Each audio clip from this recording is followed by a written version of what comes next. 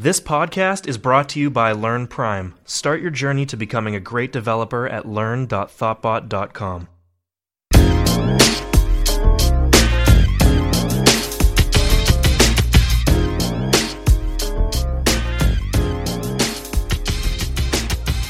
Hey everybody, this is Mark in San Francisco. And this is Gordon in Boston. And this is BuildFace. I was on this AR drone website, though, and once again forgot that I had that cloud to my butt Safari extension on.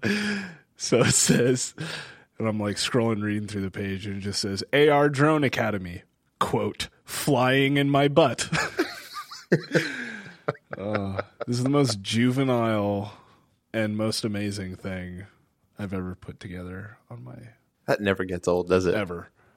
There was a commit recently on GitHub where someone used the in-browser editor to edit like a README or something, and then it changed all instances of cloud to butt in the README. Wait, on just a random repo, not the cloud to butt. No. Official... It was just some random person had that extension installed, and so when they edited the text, and then when they submitted it, the JavaScript ran and changed all the instances of cloud to butt, and then committed that. That happened on Wikipedia too. Someone had installed that on someone's machine, and they didn't know about it. And so then they were like, hey, this page has totally been vandalized. It says butt everywhere. So they went in and they fixed it. And they were like, somebody vandalized this page and wrote butt. And they were like, yeah, you did just now. Oh, what a time to be alive. Stephen Frank has had so much impact on the world. I know. Truly a falcon of a man. So I built an API over the weekend. Yeah, with Sinatra? Yeah. How'd that go? It took like 4 hours. I think I spent most of my time just trying to get it on Heroku. Like actually have it running locally and serving up stupid GIFs to myself. It was easy. What were you looking to do with it? I was looking, so I'm writing an application that my girlfriend and I can share that just keeps track of like what we eat, what we want to eat, stuff like that. And I just needed a shared place to store the data so we could sync it to 2 devices. And I started down the path of using suspenders in a Rails app, but then you had mentioned that might be overkill. So I looked into Sinatra, and in like 70 lines of code, I had a really simple system up and running with a get, post, put, delete for this one resource. It was modeled right there with Data Mapper.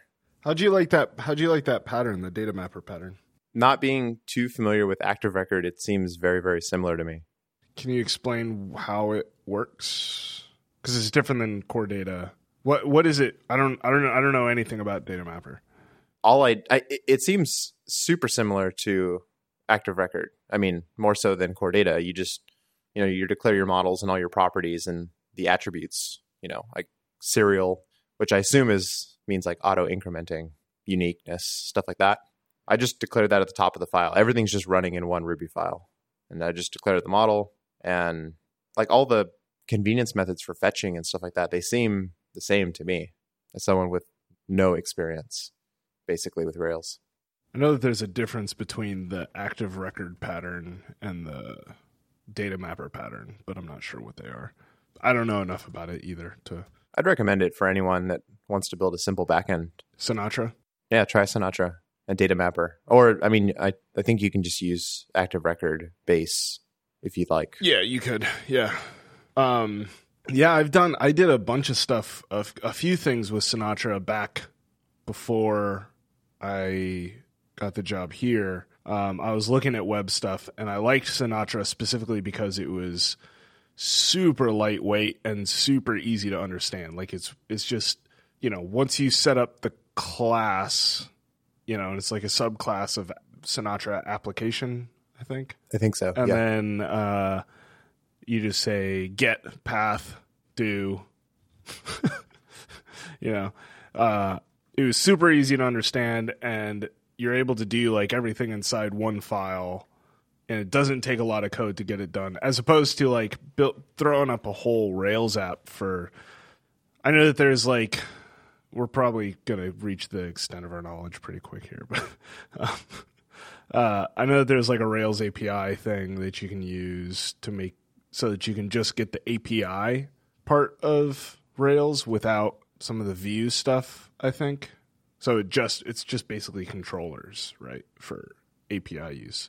But if you're not familiar with it, or you're not very familiar with it, it can be a lot to deal with versus just Sinatra, which is like a file, and you just write out exactly what you want. And I was impressed by the DSL that Sinatra uses and how straightforward everything is. Like I wanted to just serve up, like I said, dumb GIFs from the root just to make sure it was working. And it's literally just send file name. Like it doesn't get any simpler than that. And you can do relatively, you can do interesting stuff with the paths too. Like when I made a wish list manager based on Pinboard. You know Pinboard? It's like delicious bookmarks, basically.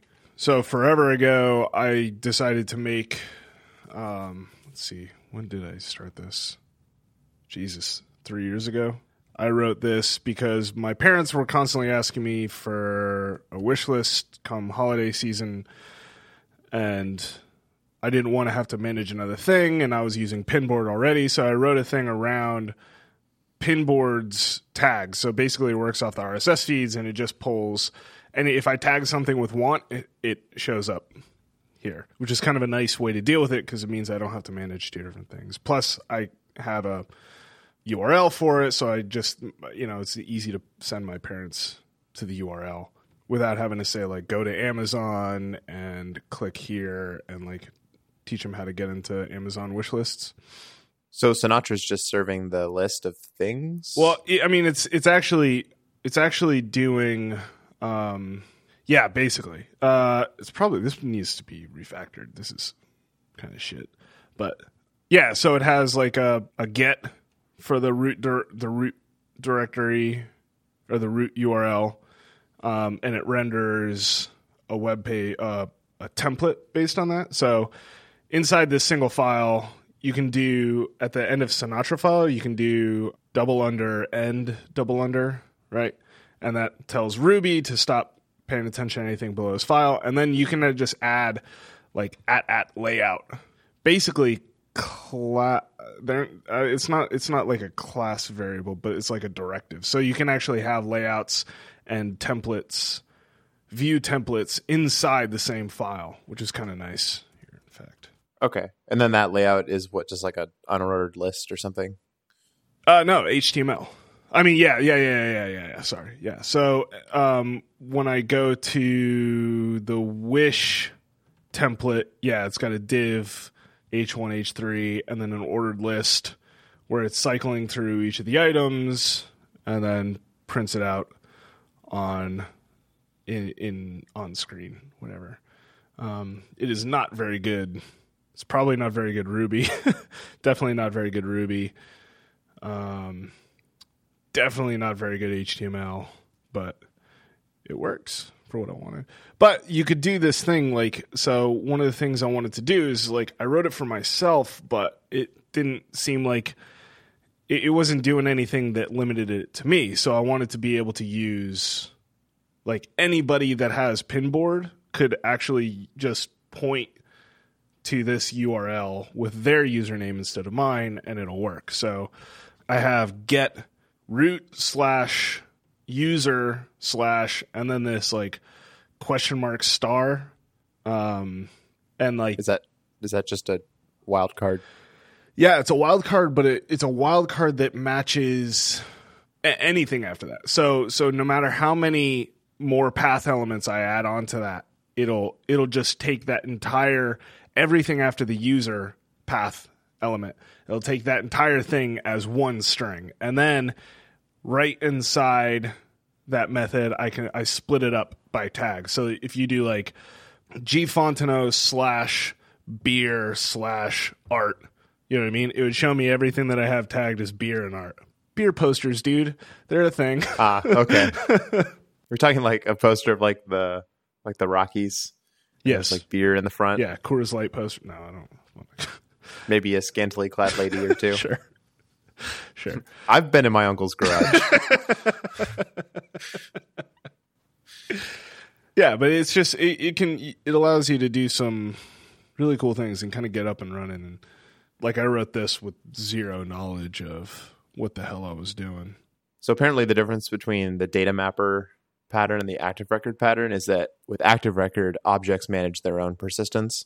And with data mapper, it's another object that's managing the persistence of all the objects that are kind of registered with it. That seems like a subtle distinction. I'm not sure I understand. It's a single responsibility thing.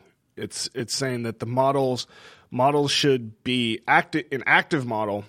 The models are kind of responsible for everything, but in data mapper, models are only responsible for modeling the data, and then persistence is handled. Something else is responsible for the persistence of that data. Kind of actually more along the lines of core data's pattern, right? Where people have hacked it in through, not hacked it in, but people have added this kind of, the active record kind of thing to core data with categories and whatnot, or, base classes that add a bunch of shit. But that pattern of, manage objects don't know how to save themselves, right? They have to have a context. And then even that context has to have, a persistent store coordinator, and then the persistent store coordinator has to have a persistent store, Yeah. I've used something similar before, not any libraries out there, just adding stuff to my core data models that makes it similar to active record. And that's really nice until you are in threading hell with managed objects. And then I think it gets complicated quickly. And it makes more sense to pass around a context and realize objects from that context, because they're confined now to this thing that's confined to a thread. And otherwise, you're still going to need the context everywhere anyway. You're going to do like model, find one where predicate in context or something.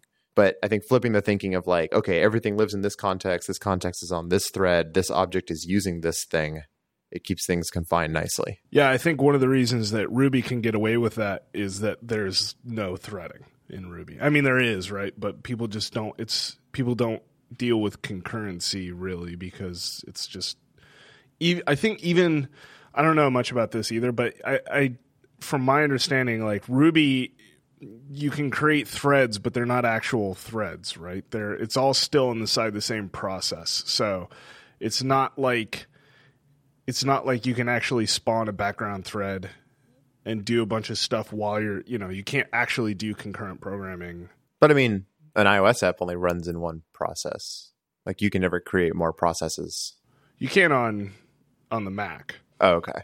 Yeah, I don't know. I don't know enough about Ruby's threading. But I do know that's, that makes it a little easier to deal with bolting all that stuff on the model, because they don't have to deal with the same, concurrency issues that we have to deal with. Hey, look, something interesting happened while we were recording our show. We should always record on Mondays. What happened?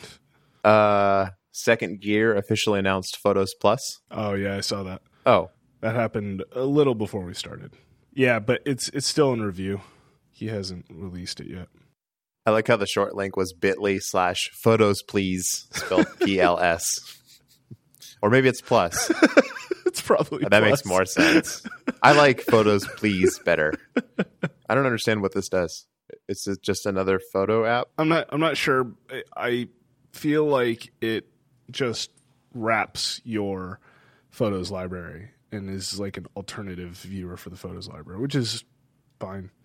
Is this that thing that he made the pass for in Passbook? I don't know. My Pit Pass still says coming soon, so I have no idea. I think I deleted mine. I don't know. If 9 months go by and I still haven't heard anything, I've lost interest. Yeah.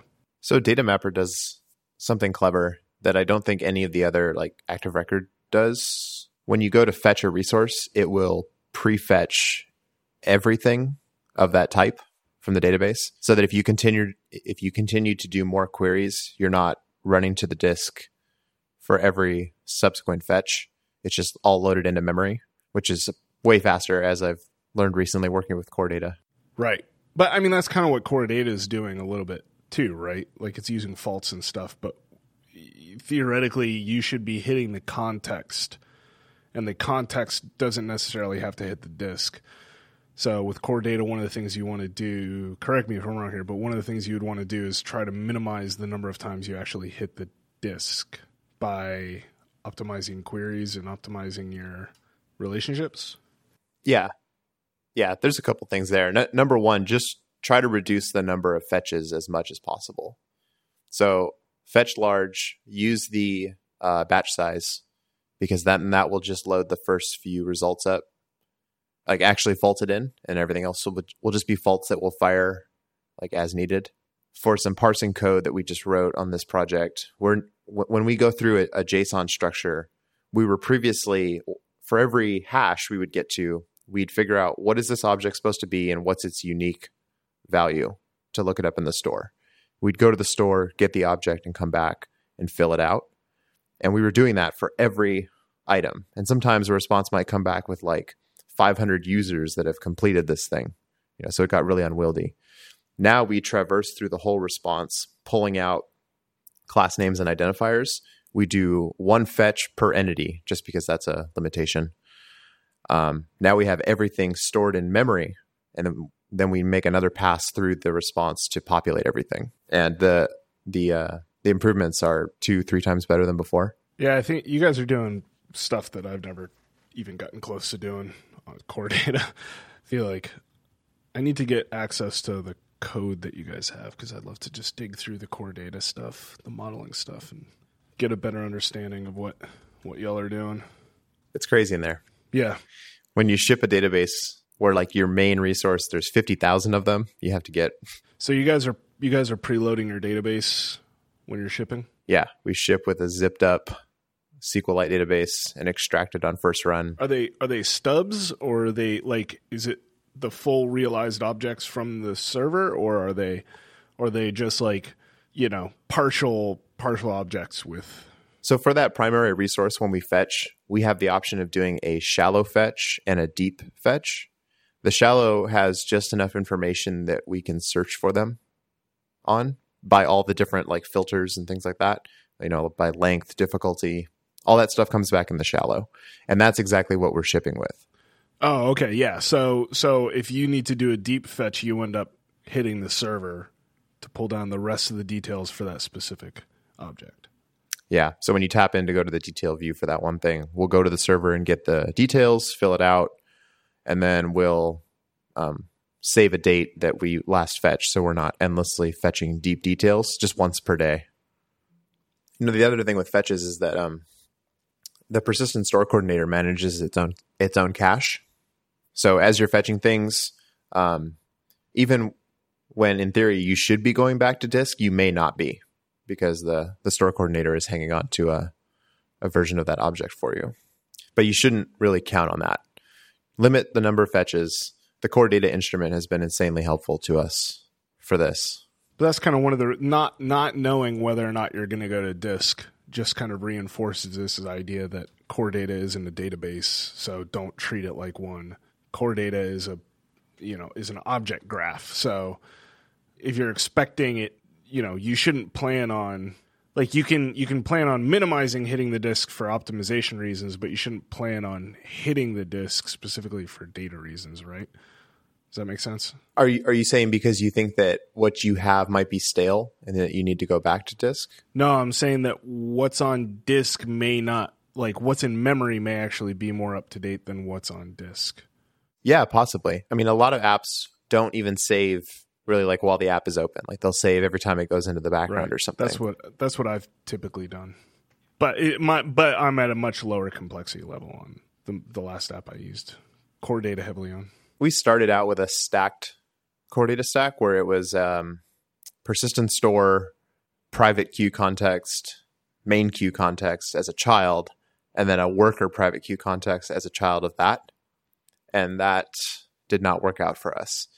There was too much activity going on through the main threads manage object context. And it was blocking parts of the UI just because it was just shuttling changes up and down through it. So now we've just simplified. It's just two managed object contexts sitting atop a persistent store. There's the main queue for driving the UI and the private one for doing any sort of like loading in objects that we get from the server and stuff like that. And then they've just been set up to watch each other for save notifications.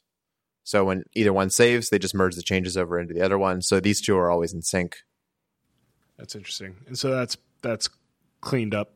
So the UI just looks, everything on the UI level just looks at the main context, the main threads context. But then anytime you're doing any JSON parsing or anything like that, it's hitting the private queue. Yeah. And then when we're done with that operation, we save the private queue. The main queue notices the save, merges those changes into itself. And then, something can go off and save the main queue for some reason, and that's fine because that save will just get picked up by the other one and everything will stay in sync. Yeah, it's worked out pretty well. There was a really good core data session from WWDC this year that was mostly focused on performance. Definitely recommend checking that out. In past years, they've been showing off like new features, like nested contexts and for iOS 5. But this year was all about performance and fetching and saving. Did they have much new stuff in the way of API for core data this year? They talked a little bit. All the improvements were around the iCloud stuff.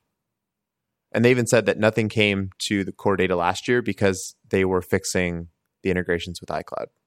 Like they said, no new features this year. We're just going to fix as much as we can. And they've apparently gotten pretty far with it. I still have yet to do anything with core data and iCloud. But I walked away from that session with the sense that Apple was well aware of the issues and was actively trying to sort them out. I wish you could link to a specific... I've done this before. Where you can link to a specific video. I think you just have to find the right slug, right? It's the session number, but it doesn't always work. If you're just listening, you can't find it. Yeah, it's core data performance optimization and debugging. It was session 211 in the frameworks track. The way you have to do it is you have to add index.php and then $ID equals session number, and then you can link to a specific one. That's really dumb. I was trying to use HTML anchors because heaven forbid they do something obvious. PHP. At least it's not web objects, I guess. I can't decide there. I have no idea what those are. Me neither. I've never looked into it. Web objects is a Java, originally Objective-C, web application server from Apple, and a web application framework that ran on the server. You think they're using Java? Because the store is all web objects. Yeah, I think after iCloud was announced, I saw a lot of people saying that there were job openings on the iCloud team at Apple, and that Java experience was one of the things required. Oh shit! I'm trying to remember. There's another framework thing that I've used. It was like a core data replacement in Ruby. No, in iOS. Oh, it's not FMDB, is it? No. Have you ever used that? No, I haven't either. Always core data. Have you ever wrapped it? Have you ever used Magical Record? A little bit, just playing around. Nothing in production. Seems really nice. Yeah, it says like right in the README that it's the active record pattern. So it's mainly designed around fetches, right? Making fetches easier. It just adds a bunch of class methods. Yeah. I mean, it's not. It does a lot more than that, right? But right, it'll set up like an auto migrating stack for you. Oh yeah, that's the best. That's my favorite thing is the persistent store coordinator. No, what is it? It's it makes setup like one line, but I can't remember what that line is. Yeah, it's like set up auto migrating core data store or something. Yeah, no, it's Magical Record. The class has a class method on it called setup core data stack. Perfect. Done. So easy. Or setup auto migrating core data stack. Done. And then they have setup core data stack with in-memory store, just as like a class method. So it's just, I like that one a lot for, testing. That makes testing awesome because I just do that in before all. And now I don't have to worry about, persisting stuff. Yeah, I'm a big fan of the Magical Record stuff, if only to get rid of all that goddamn boilerplate that you have to do for, I feel like we've had this discussion already, but like even reading, have you read the core data book? Was it Marcus Zara? The second one that came out last year? Well, yeah, the second edition. I mean, I'm sure the first edition was relatively similar. But like there's so many times reading through that book and even just being familiar with core data where I'm just like, if you're telling me literally just type these things somewhere in some class, just type these words out, then that's not development, right? That's me. I don't understand why. I mean, obviously there's reasons, and you can buy, like, the boilerplate is there and that's the way most of the time it should be done. But I totally get that. Like there are times when you'd want to change the way that setup happens, that initial setup of setting up the core data stack. But like to not have a simple method like set up core data stack like Magical Record gives you just seems insane to me, because it's such a common thing. Anytime you're doing any kind of super simple core data thing, you have to write out, it's like 100 lines of freaking code that you have to just type out the same way every single time you do it. Yeah. To be fair, the Apple sample code that does that in the app delegate is almost too wordy. Like you can totally simplify that. Yeah, no, I know. And Marcus Zara uses a different, he uses a better form of it, although he puts basically everything in one method, which is kind of weird, but I'm not sure if he did that for book reasons. It's hard to explain that kind of stuff in a book. Like I usually just do all that stuff as lazy initializers, right? Because try to access the context, and then the context will create everything else, and there's no need to go crazy with it. But I know that they're too wordy, but even like, what's the easiest way to do this would be still like we have this BK core data manager, right? Which is a little old, but it's 132 lines. You know, it's 132 lines of boilerplate. That's all it is. I mean, this class exists because we didn't want to have to write out all this boilerplate every time. We should be able to just create a store, the whole stack, super easy. Do you think they didn't make a method because it's just too configurable? Like there's far too many like pivot points in the creation of the stack that satisfying everyone would have been too difficult. So they just left it kind of assemble yourself. Yeah, probably. And that's what I was saying. Like I totally get that there are valid reasons to need to go through the entire setup process to tweak specific things for specific reasons. But it's that 80-20 rule, whatever, right? Like the number of times you have to make those tweaks versus the number of times it's really just, even if it's just because it's early in development, right? Even if you can save me some time getting my version 1.0 out the door or getting a proof of concept up and working, you know what I mean? That makes a big difference to me. If I can just create a core data stack with a helper method from Magical Record that just says create core data stack versus having to go and be like, okay, what's the order that these things need to be created in, and write out all the boilerplate code, or even go and fetch this, class from somewhere else and pull it into the project. Like it's annoying to have to do that every time. Right. Yeah. There's definitely a common case as evidenced by the code that they ship the core data templates with. Like that could easily be your 80% case. Right. No. Yeah, exactly. And then if I grow beyond that, I should expect to have to write my own stuff. I think that's true with everything, though. You know what I mean? Like, I use UI table view controller until I can't use UI table view controller anymore, right? I'd use a UI button until I have to drop back to like a UI control. You know what I mean? It totally makes sense that they should have some kind of, it should be easier to get up and off the ground for simple purposes with core data. And if they simplified the API, I think it would simplify the concepts in people's minds. I think one of the problems with core data is like you check that box, it says, yeah, I want to use core data. So I know that when I first started with core data, I checked that box, was like, yes, I want core data because I'm new to this and I've heard that term core data, and I know that core data is what I'm supposed to be using if I want to persist things. right? That's as much as I know. I check that, and then I get all that crap in my app delegate, and I'm just reading it, and I'm like, I don't know what any of this means. This is absolutely like, it's just gobbledygook thrown in at the bottom of my app delegate, and like taking the time to parse it and read it and try to understand what every piece is doing. Like, you should know that, right? Like, it's something that you should have to learn. But when you're learning, it's too much. Like when you're new, it's way too much to grok. It's all pretty abstract, you know, like what is a context? What's a persistent store coordinator?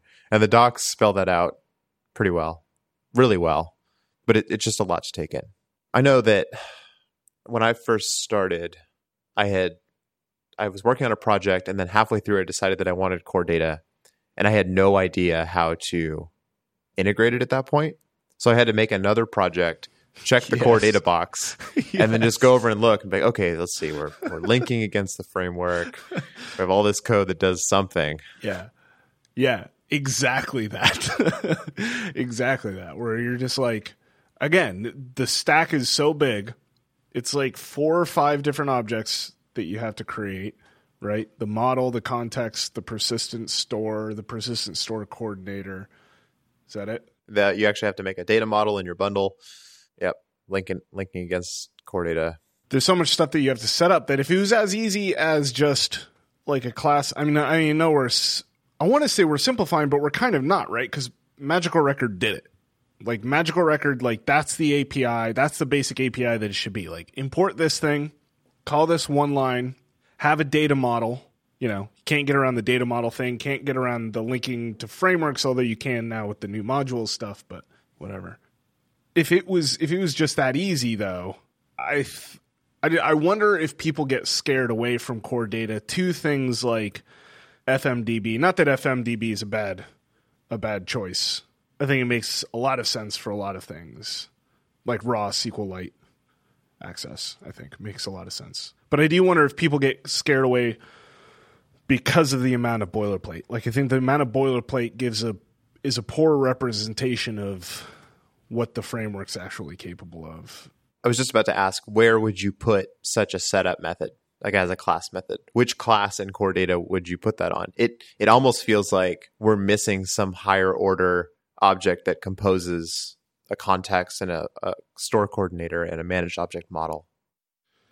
Yeah, it'd need to be on something like core data.h, right? Like you need to have just some kind of super abstract class that you use to set stuff up and retrieve contexts.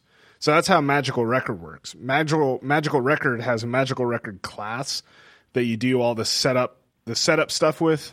It's actually kind of cool. Like we were talking about categories. We were talking about categories, right? Yeah. Like a few weeks ago. Yeah.